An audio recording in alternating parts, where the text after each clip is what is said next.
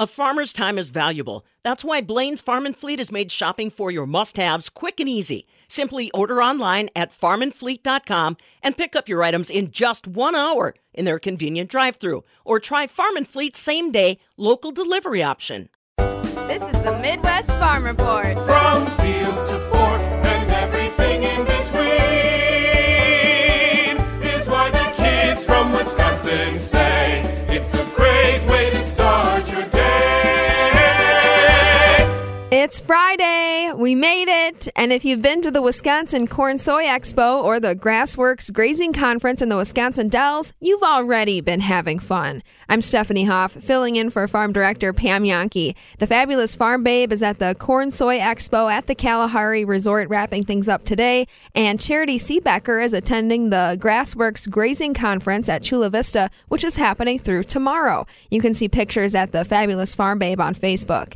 It's a good day to be indoors, that's for sure. We are in a wind chill advisory until noon today. Expect wind chills as low as 25 below zero in parts of central and southern Wisconsin. Stu Muck will be on with us later this morning with more weather details, including oncoming precipitation next week.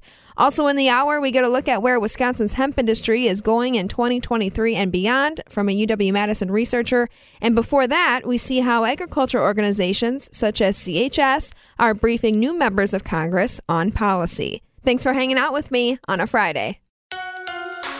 Rural Mutual Insurance, keeping Wisconsin strong. When a company only does business in Wisconsin, that's Wisconsin Strong. Rural Mutual provides all lines of insurance, including commercial, farm, home, and auto. And your premiums stay right here to keep Wisconsin strong. Local agents, local underwriters, local claims adjusters. Rural Mutual Insurance, keeping Wisconsin strong.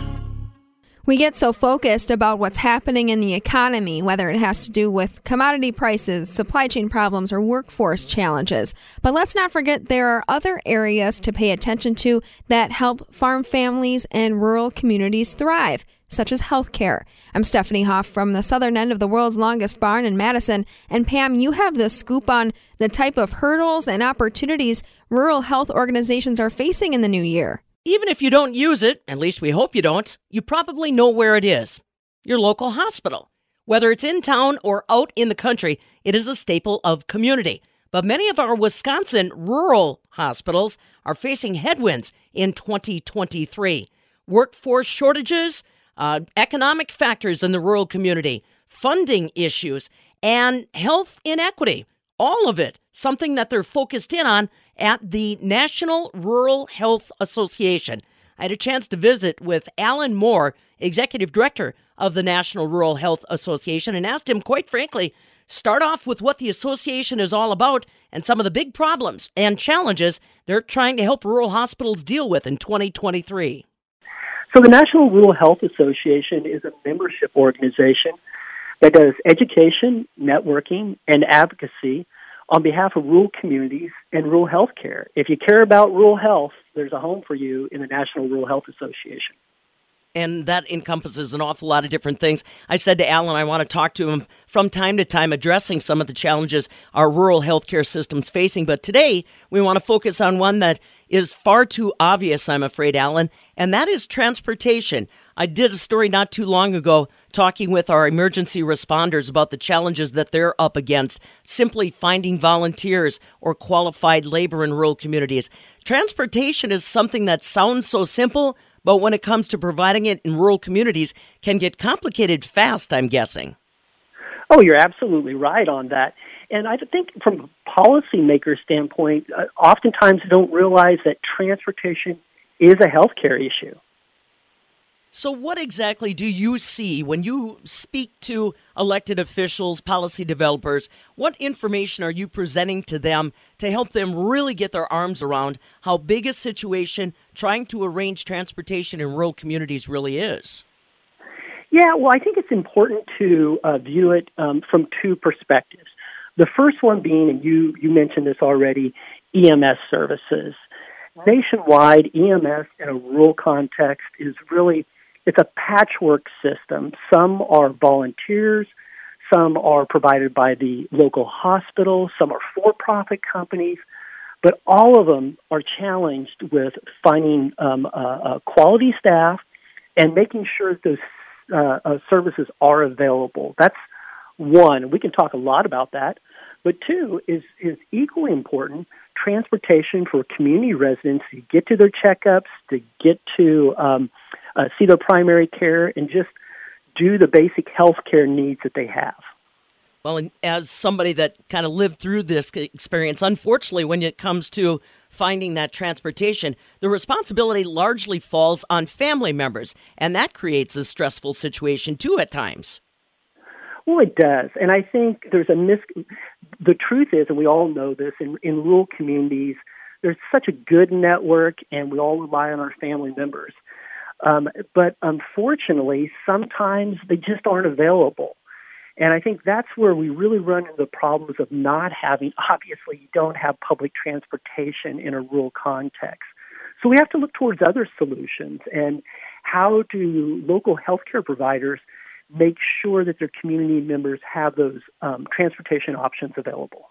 What kind of options have you witnessed yourself, Alan? Solutions that might be a little out of the box but still get the job done. Maybe we can parse some suggestions from there. Yeah, I got to tell you, what I see as the most creative and option and solution, and the one with the greatest potential, is the utilization of what's called community health workers. These are not healthcare providers, but trusted resources within the community that oftentimes the local hospital can subsidize and pay for their ability to provide transportation and be a linkage between the patient and the provider themselves, and as a result of that, sometimes be on call to be able to provide that transportation. One issue that Alan and I had talked about before this conversation is one that we all recognize: labor. The labor force across the United States is still strained. Boy, you get in rural communities, Alan, and start talking about specific things like rural health care, and you can take it across the gamut. We just don't have the bodies out there. Or is Wisconsin unique to that? No, unfortunately, that is a top-tier issue. When you talk about rural health, traditionally, you're always going to talk about workforce shortages. But everywhere, in every small town across the U.S., we've seen over the last 2 years this really rise to a critical mass issue when it comes to workforce shortages. Across the U.S., number one is nursing and being able to have full-time nursing professionals within the community. Number two is physicians. A lot of physicians have retired over the last couple of years from a rural context. And recruiting and retaining healthcare professionals in a rural context means you've got to start at home and making sure that the kids within your community realize that healthcare is a career for them. Mm-hmm. Now, that trickle-down effect, lack of labor, lack of workforce in the community, obviously can stymie us in a lot of different ways. One potential link to solutions is something we call telehelp. That's another issue, Alan, though, in Wisconsin. Telehelp kind of relies on broadband internet access, and we're not necessarily at the top of the heap when it comes to that availability. Do you see potential for that resource, though? I'm hopeful. There simply is not a path forward for healthcare in a rural context without incorporation of telehealth. It's not the end-all solution, but it's such a valuable tool. And to your point, we've seen tremendous uptake in telehealth in urban areas since the pandemic over the last couple of years. We haven't seen that in rural communities as it should be occurring because of what you highlighted, which is lack of access to broadband. And that's got to be addressed to make sure that we've got a stable and sustainable healthcare safety net for our communities as we move forward. Again, if you're just joining us, folks, this is Alan Morgan. He is along with us. He is the executive director of the National Rural Health Association, keeping this conversation going, not just in Wisconsin, but obviously beyond our borders. Alan, I want to go back to something that's occurring because of many of the elements we discussed. Lack of transportation, people can't get where they need to get. The telehealth need but no broadband support, the labor issues, and ultimately you say that is turning into hospital closures, which can only amplify some of those problems. It's a huge issue. I think most people, when we think about employment opportunities and jobs in a rural context, we all think about ag, obviously. But what most people don't realize that for the majority of rural counties across the U.S., healthcare is the largest employer. And for many of these counties, it's the hospital. We've seen 141 rural hospitals close over the last decade. And our great fear is that we're going to see a spike in rural hospital closures in the next 12 to 24 months. As we start to come out of the pandemic, a lot of the federal funds have been dwindled down.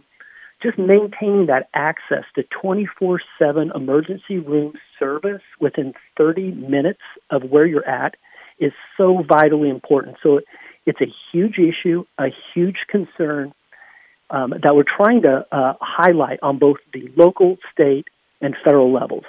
Boy, that is a lot of work to try to get done in a short period of time. I'm sure we'll be visiting with you again, Alan. Again, Alan Morgan joining us to bring your awareness to these situations you may already be living with in rural Wisconsin. A lack of labor, those nurses that are so valuable, the doctors you lean on. How do you get to them? Rural transportation an issue. Continued to be frustrated with the lack of broadband expansion in a lot of rural Wisconsin. Like we said, ultimately, that could lead to closures of some of those rural healthcare facilities right in your backyard. Again, like I said, Alan Morgan along with us. He is the executive director of the National Rural Health Association, headquartered in Washington, D.C., but speaking on behalf of those situations across the United States. Want to find out a little bit more about the association or follow up on some of these details? ruralhealth.us. That's their website, ruralhealth.us, and we will be chatting with him again soon. From the southern end of the world's longest barn in Madison, I'm Farm Director Pam Yankee. This is the Midwest Farm Report with Pam Yankee.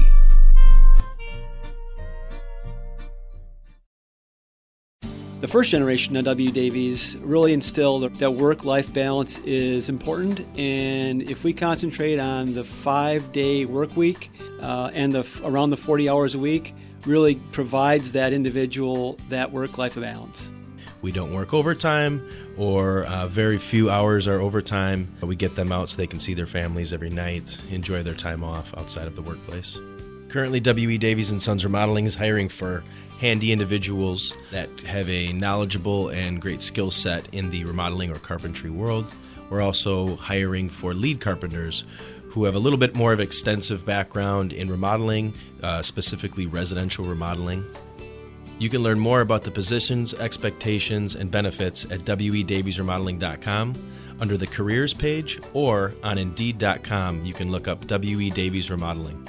We have a freaking awesome team.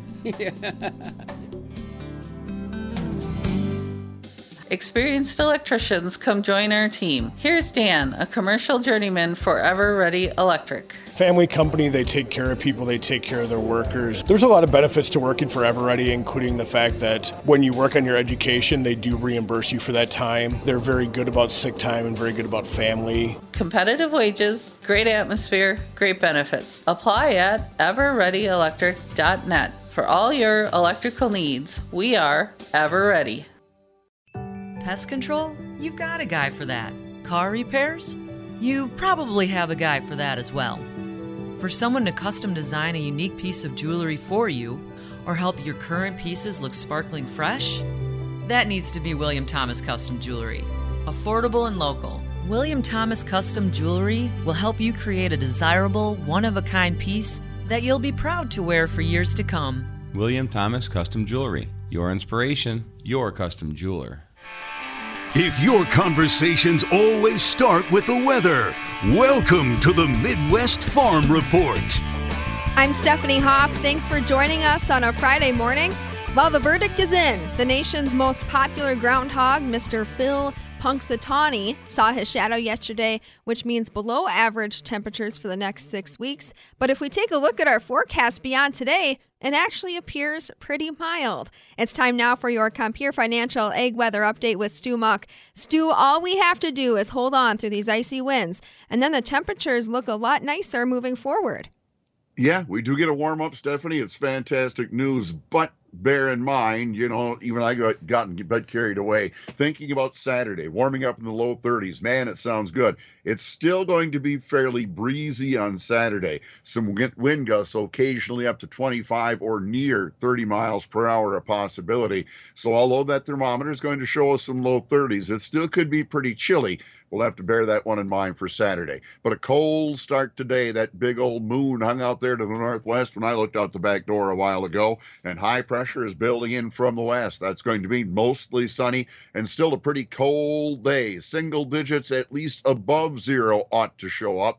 That's a start, but it is a very cold day, as we all are well below zero here this morning. So we are going to get 2 above yet before the day is out. Nothing drastic, but then there will be some moderation. In fact, as high pressure slips on through here through the nighttime, our winds begin turning more west and even southwest. That should happen yet by later today and into the night. Those southwest winds overnight may be enough to push temperatures up a bit. We may drop down to zero or near there early, but we could rise a little bit before daybreak. Nothing more than single digits, but heading in the right direction, and that leads to some of that warm up for Saturday. More cloudy skies around this weekend. That's kind of a downside, but those temperatures moderate. Like I've said, stronger southwest winds Saturday, not so strong on Sunday, so it warms up more, even warmer into Monday. But Monday, a small chance of a little drizzly rain or a sprinkle certainly would appear to be a possibility. One disturbance does slip to our south a little later Monday night into early Tuesday.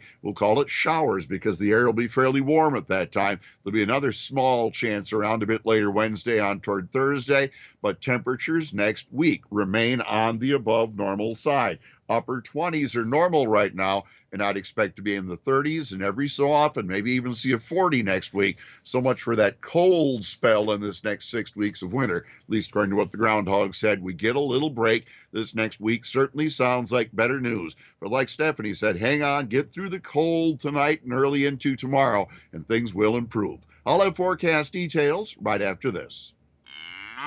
Focus on your farm in 2023 with Focus on Energy. Focus on Energy can identify energy efficiency upgrades on your farm, helping you save money on your utility bills for years to come. Get started today by contacting your energy advisor. Call 800-762-7077 or visit focusonenergy.com/agribusiness to learn more. That's focusonenergy.com/agribusiness. Focus on Energy, helping farmers save since 2001.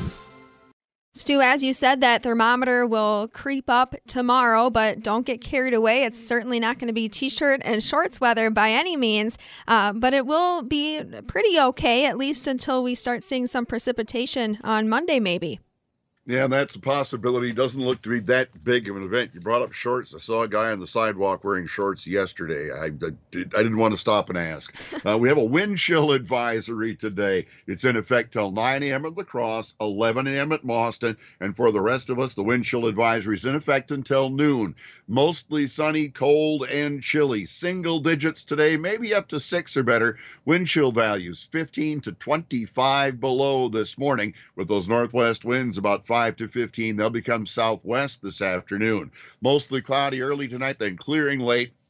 We drop to low single digits, maybe rising a bit before daybreak with the south wind at 5 to 15. Saturday, partly sunny, increasing clouds, breezy. Even though we make it up to the low 30s, 32 or 33, we'll have southwest winds 5 to 15, gusting to 25. Wind chill values still a bit below zero. Sunday, a mostly cloudy day, mid-30s, with the west winds at 5 to 15. Stephanie, it even sounds pretty good Monday. Mostly cloudy, a little breezy, but most likely we head toward the very low edge of 40 degrees. Although there may be a little rain shower around before the day is out. It still sounds like a lot more mild conditions than we have at least this morning. Is that rain going to be measurable at all, Stu? It looks pretty light from everything I've seen, and I've seen a map still indicating snowflakes, so I don't think it's going to be much of an event, just enough to get it damp. And then any worrying about slippery conditions then if it's, warm during the day but then below freezing at night? We'll be right at that freezing point even Monday night. So, yeah, there could be a little slipperiness then. Probably cooler Tuesday night, but that one should be dry. So, just play it with caution early next week. Put it in the back of your mind so it's not a surprise. Well, we'll follow up with you on that on Monday morning. That's your Compeer Financial Ag Weather Update with Stu Muck. Compeer Financial is your financial partner committed to agriculture and rural America. As always, visit Compeer.com. This is the Midwest Farm Report with Pam Youngkey.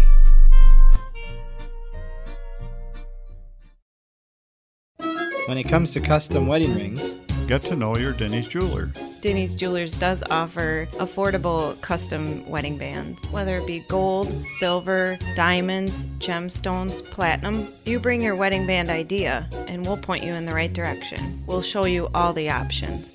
I am Sarah Denny Alexander. Come meet the entire Denny's family at Denny's Jewelers. My folks like the prices and the people at Denny's Jewelers. They care a little more. Huh. Nice. Hardwood floor. Or is it? Sounds like a floor. It's not squishy. That's good. Floors aren't supposed to squish. Goes wall to wall, like good floors do. And I'm walking all over it. Usually a dead giveaway that it's a floor. But it's not a floor. This is a mattress.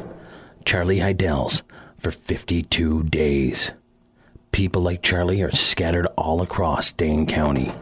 And because the need is there, so are we. This year, we'll supply nearly $400,000 in bedding, furniture, clothing, and household items to people like Charlie. Just one part of the more than $1.4 million in food, shelter, and other goods and services we provide. We're St. Vincent de Paul, helping our neighbors in need. You can't change the price of gas or groceries, but you can change the amount of your energy bill. Benjamin Plumbing is now a certified dealer of Rinnai tankless water heaters, the #1 tankless water heater in North America. They're up to 40% more energy efficient and provide endless hot water. Stop wasting tons of energy keeping 40, 50, even 75 gallons of water hot day and night with your old water heater. Call Benjamin Plumbing today and learn more about the new state-of-the-art, energy-efficient Rinnai tankless water heaters, including a factory extended warranty. Save money with endless hot water for your home with a new Rinnai water heater from Benjamin Plumbing. Hi, Dale Benjamin with Benjamin Plumbing. When we say your plumbing problem is fixed, we mean it. No excuses. I guarantee it. Contact Benjamin Plumbing at benjaminplumbing.com. Now you've got a friend in the plumbing business. Benjamin Plumbing. You know when you've really made it? When you finally have your own place and you can decorate it the way you want. Your Aunt Betty used to sleep on that old couch. It's time to turn drab into fab with lazy luxury from Lazy Boy Furnishings and Decor. That chair, it belonged to the dog. Time to start styling. Lazy decorators love Lazy Boy. Lazy Boy Home Furnishings and Decor, Madison, East Springs Drive near Easttown Mall. Let our family help your family. This is Matt Gunderson, and this is Elmer, our canine cuddle ambassador, here to provide good-natured, loving, fuzzy support to further our level of personal care. Someday you might meet Elmer as we assist you with an individual life celebration. Let our family help your family. Visit GundersonFH.com. Over 100 years as your hometown life celebration center. They say yes to 7 straight days. A traveling dress rehearsal for you to get comfortable in the seat and feel the power behind the smartest purchase you've ever made. The 7-day, no questions asked return policy, if you need it, at Bergstrom Automotive. Join the Bergstrom Automotive family for the yes. Create the floors you love this season with DIY and budget-friendly flooring from Wiseway. With Wiseway Flooring's direction, you'll only need to be moderately handy to accomplish brand new floors. I'm Mike Yenser at Wiseway Flooring, inviting you to visit our showroom in Watertown, Lake Mills, and Economwalk. See how our do-it-yourself products might be the right thing for you. Commercial or residential, the Wise have it. Log on to ineedflooringnow.com. Sweeto Metal Roofing customers choose us because they don't want to worry about their roof anymore. There's no curling, it won't blow off, and you won't find granules in your gutters. It's one and done. It is the last roof you'll ever need. I'm Mike. And Mary Sweeta. Enjoy the long-lasting architectural strength and beauty of a Sweeto Metal roof. SWITA metalroofing.com. Sweeto Metal Roofing, the last roof you'll ever need. Rob, let me ask you, buddy. Again, I know it's the most nauseating time in all of Packers is the offseason and what's Aaron Rodgers going to do. What do we think? Rodgers on the Pat McAfee show is saying that it was interesting that talks were happening without him as he's golfing now at the Pebble Beach. What do we think here? I think we say good. They should happen without him. He's not the general manager and the head coach, right?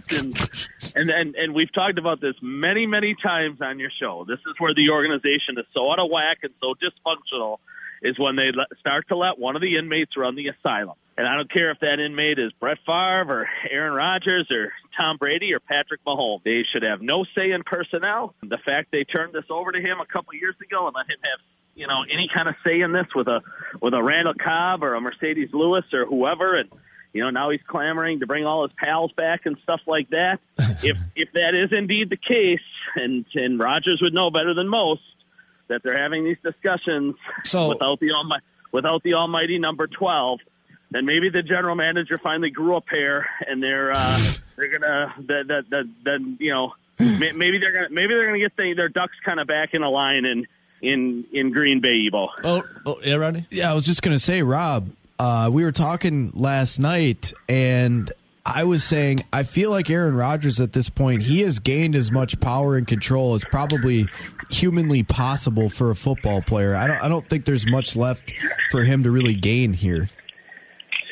Yeah, and when you compare it to other sports, about the only thing comparable, right, guys, is maybe some NBA players have had this level of say in building a roster, LeBron James or whatever. But, Tom Brady, I don't even think ever had this level of say in personnel or, a seat at the big boy table at Thanksgiving, for the past handful of years. And again, I just, you trace back history. I just don't remember many situations like this happening. And again, I don't think it's healthy for anybody. I think it creates an unhealthy situation, guys, in the locker room, all the way up to to the front office when you give a player that level of power. And I think it would be far healthier for everybody in Green Bay if they eliminated this power structure by eventually moving on here now this offseason from Rodgers. Man. So, Robbie, let me ask you. I know on Forbes.com you had an article out yesterday. I'm just going to read the tweet you had, then you can go into it. The legendary Tom Brady retired Wednesday, which was bad news for quarterback-starved teams. It was also good news for the Packers, who could now get more for Aaron Rodgers in a trade. Robbie, what say you? Just simple math, Evo, right? I mean, you take one of the elite stud potential quarterbacks off the market, and I know Brady is certainly declined, and I think he's getting out at the right time. He's probably getting out a year or two too late. But the bottom line is there would have been, at least 3 to 6 suitors for Tom Brady's services next year. We have half the league that's desperate for quarterbacks. Well, clearly you take one of those guys off the market. Simple math tells you the price for Aaron Rodgers goes up, and this is the time for Green Bay to strike, guys, because every year that this drags out, every year that they dork around, and there's my term, Evo. I love it. Keep using dorking around, baby. Dork around by bringing him back and probably understanding you're never going to win a Super Bowl again with this guy, and you're probably looking at a 500 level type of football team next year if he's on it. Every year that they continue to do this, Evo, the price tag for him goes down, and that's why I think you strike now when the iron is hot. Brady's off the market. I don't think it's going to be a particularly strong strong free agency period for quarterbacks. The draft has a lot of potential, but again, Evo, you've got 8 to 12 teams easily in this league that would love to have a different quarterback next season. And, you know, the price for Aaron Rodgers, again, you're not going to get Russell Wilson level capital back for him. You're not going to get Matthew Stafford type situation, draft picks and players, et cetera, for Aaron Rodgers. Probably at this point in his career, he turns 40 in December. But I still think, Ebo, you can get a pair of ones, probably at worst a 1 and a 2. And if you can do that and start over with Jordan Love and start to get your financials in order, which they clearly need to do, sitting, $15 to $20 million over the cap as we talk today, Ebo, it's time to do that. You have a hump year or two, maybe where, you're second or third in the division, which is all I think they're going to be anyways with Aaron Rodgers. Did the chickens come home to roost last night? We'll find out. This is the Midwest Farm Report. Welcome back on a Friday morning. I'm Stephanie Hoff, filling in for Farm Director Pam Yonke. A lot of new faces in Congress means agriculture organizations have a big job to do, making sure lawmakers understand what farm families and agribusinesses need in the next farm bill. CHS is the largest cooperative in America, owned by nearly 600,000 producers and headquartered in the upper Midwest. Will Stafford is their Washington representative. He tells me what's top of mind for him in this new session. We're really focused on the Farm Bill.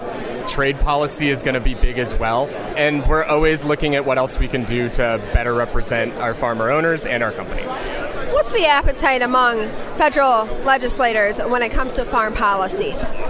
I think there actually is an appetite for it. I think the issue is that there aren't many people in Congress that fully understand farm policy. There are ones that do, and they're great, and they're our champions that we really rely on. But a big part of our job is education for especially new members as they come in this next Congress, new staff. And that's going to be a heavy lift for not just CHS, but the industry as a whole. What does education look like? Are you bringing them to a farm, or is it more of a sit-down? Yep, bringing them to farms is actually part of it. I know a lot of groups, including CHS, does that. We bring them to owners' farms. We bring them to facilities in their district. But sitting down with their staff, explaining what a co-op is, even things as basic as that, explaining things that are important to our owners, like crop insurance, which is generally the number one concern we hear about in the next farm bill, is protecting crop insurance. Even explaining things that to your everyday farmer might seem pretty elementary, not necessarily is to some 25-year-old working up in Congress. You mentioned crop insurance being a top issue for farmers in the region that you cover. What else have you been hearing from the ground up about the top issues they're facing that they want addressed in 2023? So in 2023, we are due to get a reauthorization of the current Farm Bill that is up every 5 years. So that needs to get done by September of 2023 or extended. So there's a lot of talk with ag groups in D.C. about what that might look like, people getting their priorities together. Like I said, crop insurance is always a big one, making sure that the farm safety net, those ARC and PLC programs that farmers use, making sure that those are working adequately in today's economic environment is another one we hear a lot about. Input costs, trade, I think will play big in the Farm Bill. And then I think the conservation title is another one that we're going to hear about as well. Carbon, sustainability, anything that has to do with climate is going to be something that's talked a lot about.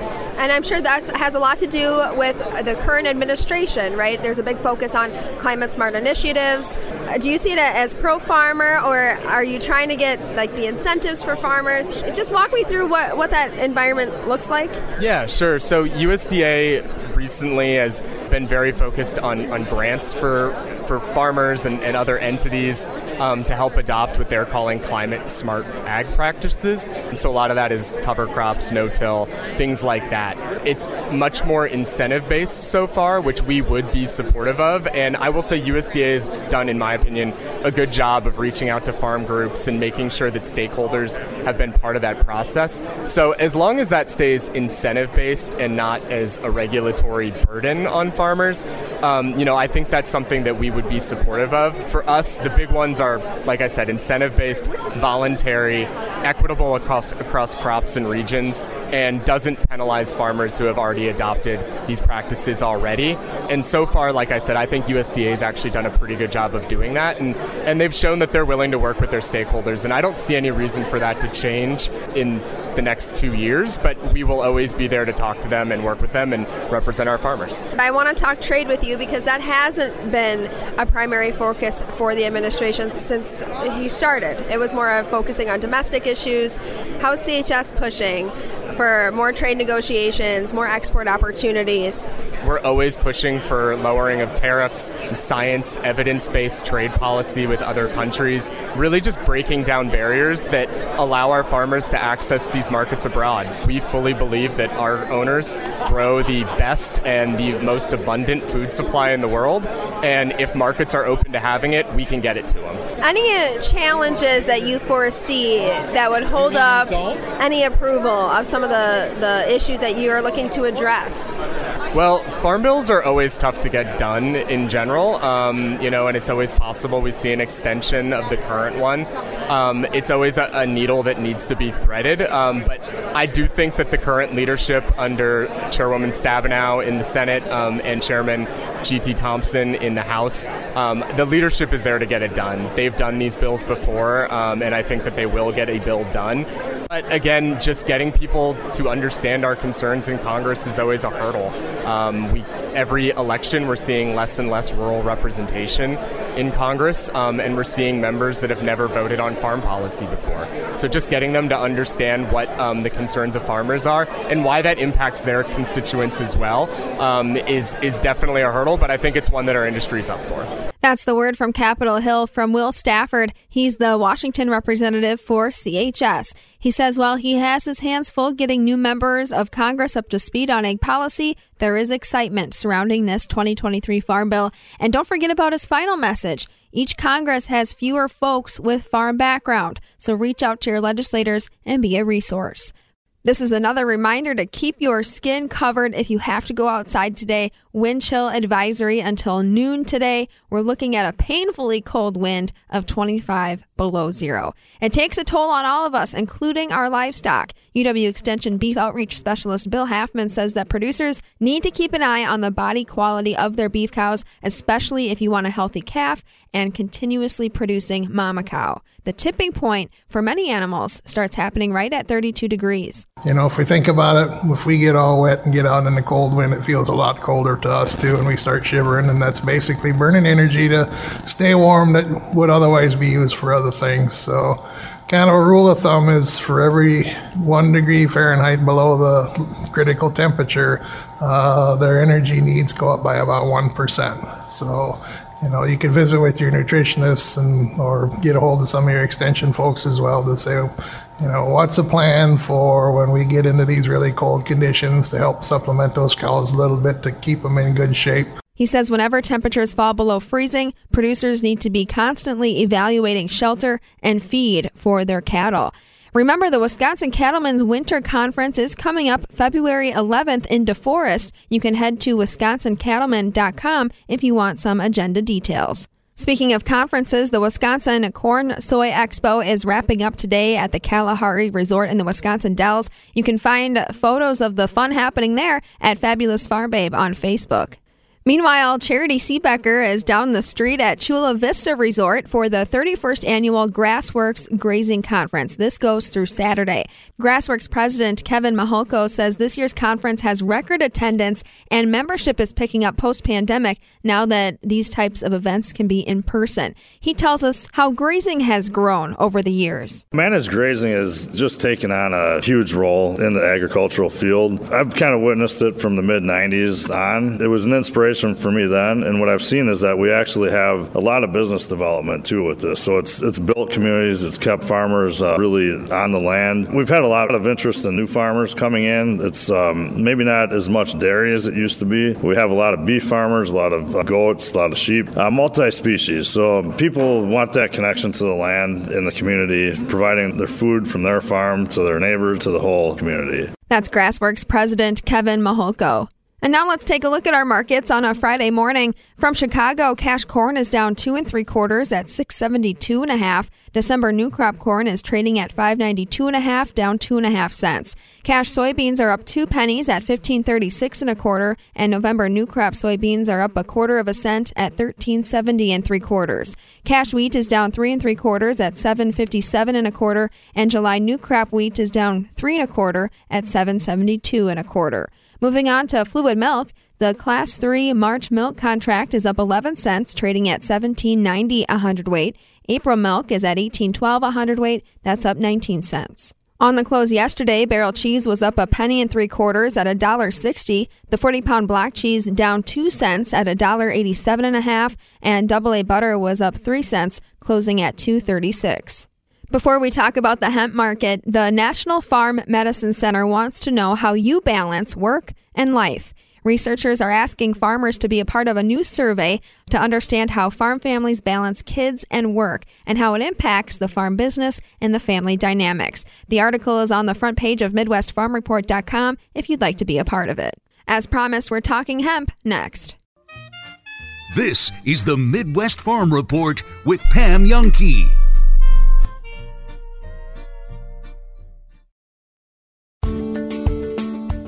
White mold and sudden death syndrome are two of the most important fungal diseases in soybean production today. But did you know 40 to 50 million acres in the north central region are affected annually? When every season has different disease challenges, the question becomes, how can you ensure the best start for your soybeans no matter what? The answer is Heads Up. Trusted by growers across the Midwest, Heads Up offers a new mode of action to prime your beans to help fight fungal disease. Compatible and cost-effective. For more information, visit headsupst.com.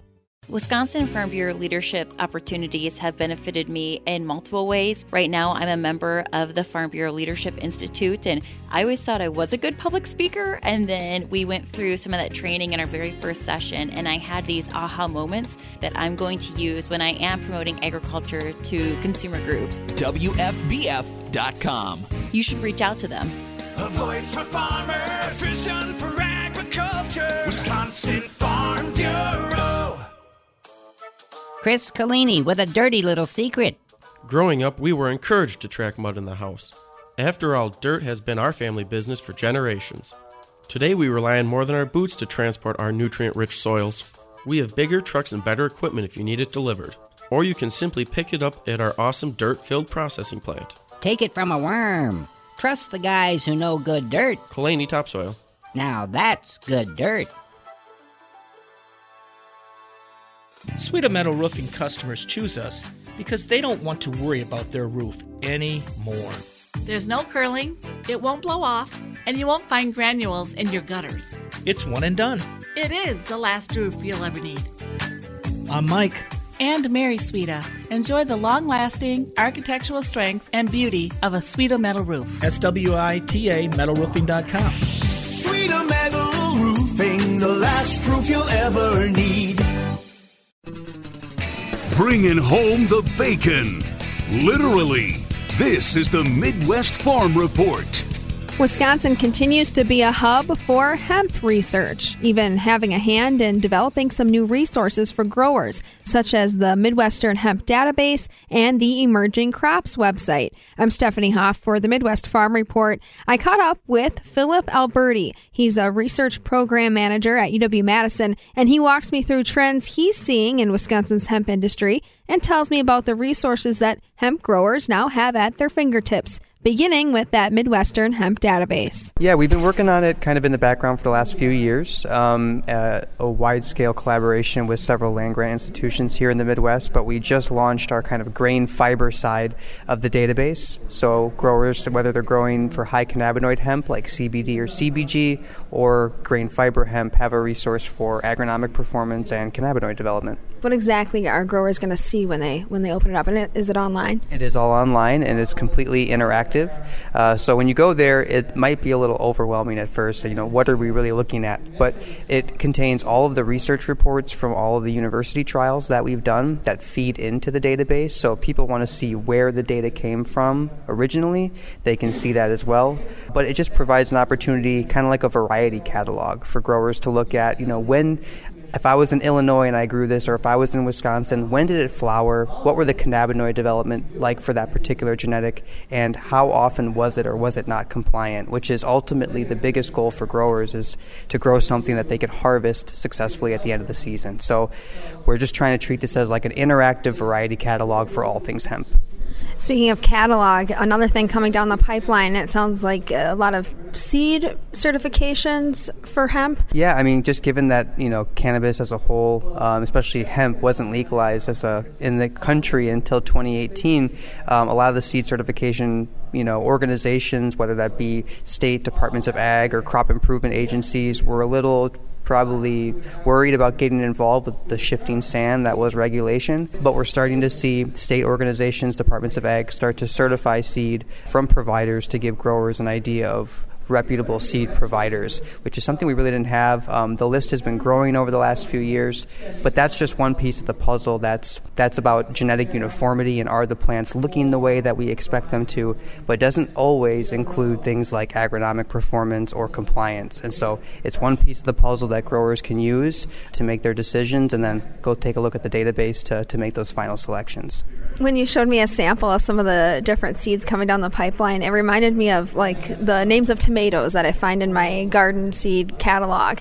And that led me to wonder, can you plant hemp in a home garden, or is that not allowed? It depends on the acreage requirements and the tax code of the land. So it's technically supposed to be done on a farm, but what a farm really is all comes down to, tax codes and things like that. So there are acreage requirements. So I think, depending on if it's an indoor or an outdoor field, there are acreage requirements, but many growers have found ways to get creative with where they grow given the current regulatory landscape. I want to talk about Wisconsin's hemp landscape. Can you tell me about the number of growers, number of acres in the state, and how that's been trending since it was legal to grow as of 2018? Yeah, Wisconsin's a unique case because we were handling our own regulation through Wisconsin Department of Agriculture, Trade, and Consumer Protection, DATCAP. But as of last year, passed the regulation off to the USDA. So the state of Wisconsin follows the federal USDA hemp program, which is basically just changes who your regulatory body is and who's enforcing the hemp licensing. So we've seen some changes as a result of that, as growers are getting accustomed to the new plan, new regulation, and who they need to speak with. So we've seen a dip in the last couple of years of hemp growers and licensed acreage, but with the shifting kind of focus away from, smaller scale CBD, CBG to larger scale grain and fiber, the amount of research dollars that are being funneled both at the federal and state levels for hemp, we're seeing a push towards commercial grain and fiber production more so. Even though the processing centers are still kind of getting developed, there's been a huge push for that type of hemp given the potential. Well, so where's the value then in the hemp market? Is it more towards the fiber side of things now and not so much CBD? I would say that right now, especially on a smaller scale, the value still might be in a CBD field if you have a processor lined up and have been kind of weathered the storm the last few years and kind of got things up and running. But we're starting to see pockets of hemp fiber processing happen throughout the country, and that has been a direct result of federal and state funding coming in to help with some of these projects. And so I'm hopeful that we'll get a better idea of what that's going to look like in the next few years with all of this grant funding just coming into play right now. When we hear kind of the short life story of Wisconsin hemp, since it was legal to grow in 2018, the story has been that the market kind of was flooded. That's what we've heard from growers. Is that still the case? So there's been a lot of supply over the last few years that growers have been trying to get rid of, 2019, 2020 material. From my experience, we're starting to see processors looking for biomass from growers, which is the first time that's happened in a few years because of this oversupply. So processors who had plenty of material are now starting to look to refill their stocks for the future. That's not to say to go jump in and start a bunch of hemp all over again, but what it is saying is that there's an equilibrium that's kind of being met, and we're starting to figure out what those needs are. But this is a long play. It's a new crop. We're in the stage that corn was in the early 1900s, and so we have a long way to go with establishing this crop, developing health and safety standards, which are still a long way off. This is for the long haul, and we're seeing this as something that maybe 20, 30 years from now we can really see the impacts of the work that's being done. And our researchers at UW-Madison are on the front lines. Can you tell me about some of just like a brief overview of what you're focusing on right now in your test plots? Sure. So I work in Dr. Shelby Ellison's lab, and Dr. Ellison's actually been a big player in hemp for the last 3-4 years.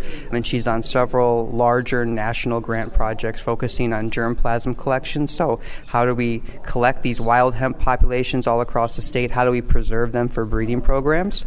And so if we're looking for cooperators who know of wild hemp sites, they can reach out to us and we'll send a team to go out collect it, and they get to help with serving the greater good of this research. But also grower cooperator trials. If you're interested in growing grain or fiber or CBD type hemp and you're a producer who has a license or is looking to get that, we have several trials that we run. We provide costs of seed, we provide testing costs. Growers just need to be licensed and be willing to work with us on it, and that material can be kept provided they are compliant at the end of the season. So if you're an interested grower who wants to try something new, try hemp again, or wants to get better at growing it, reach out to us. We have opportunities to partner and maybe cut some of these costs down. Philip Alberti is a research program manager in the Department of Horticulture at UW-Madison with a focus on hemp. Thanks for tagging along with me on a Friday morning. We'll catch you back here, same time next week. Have a good weekend. I'm Stephanie Hoff.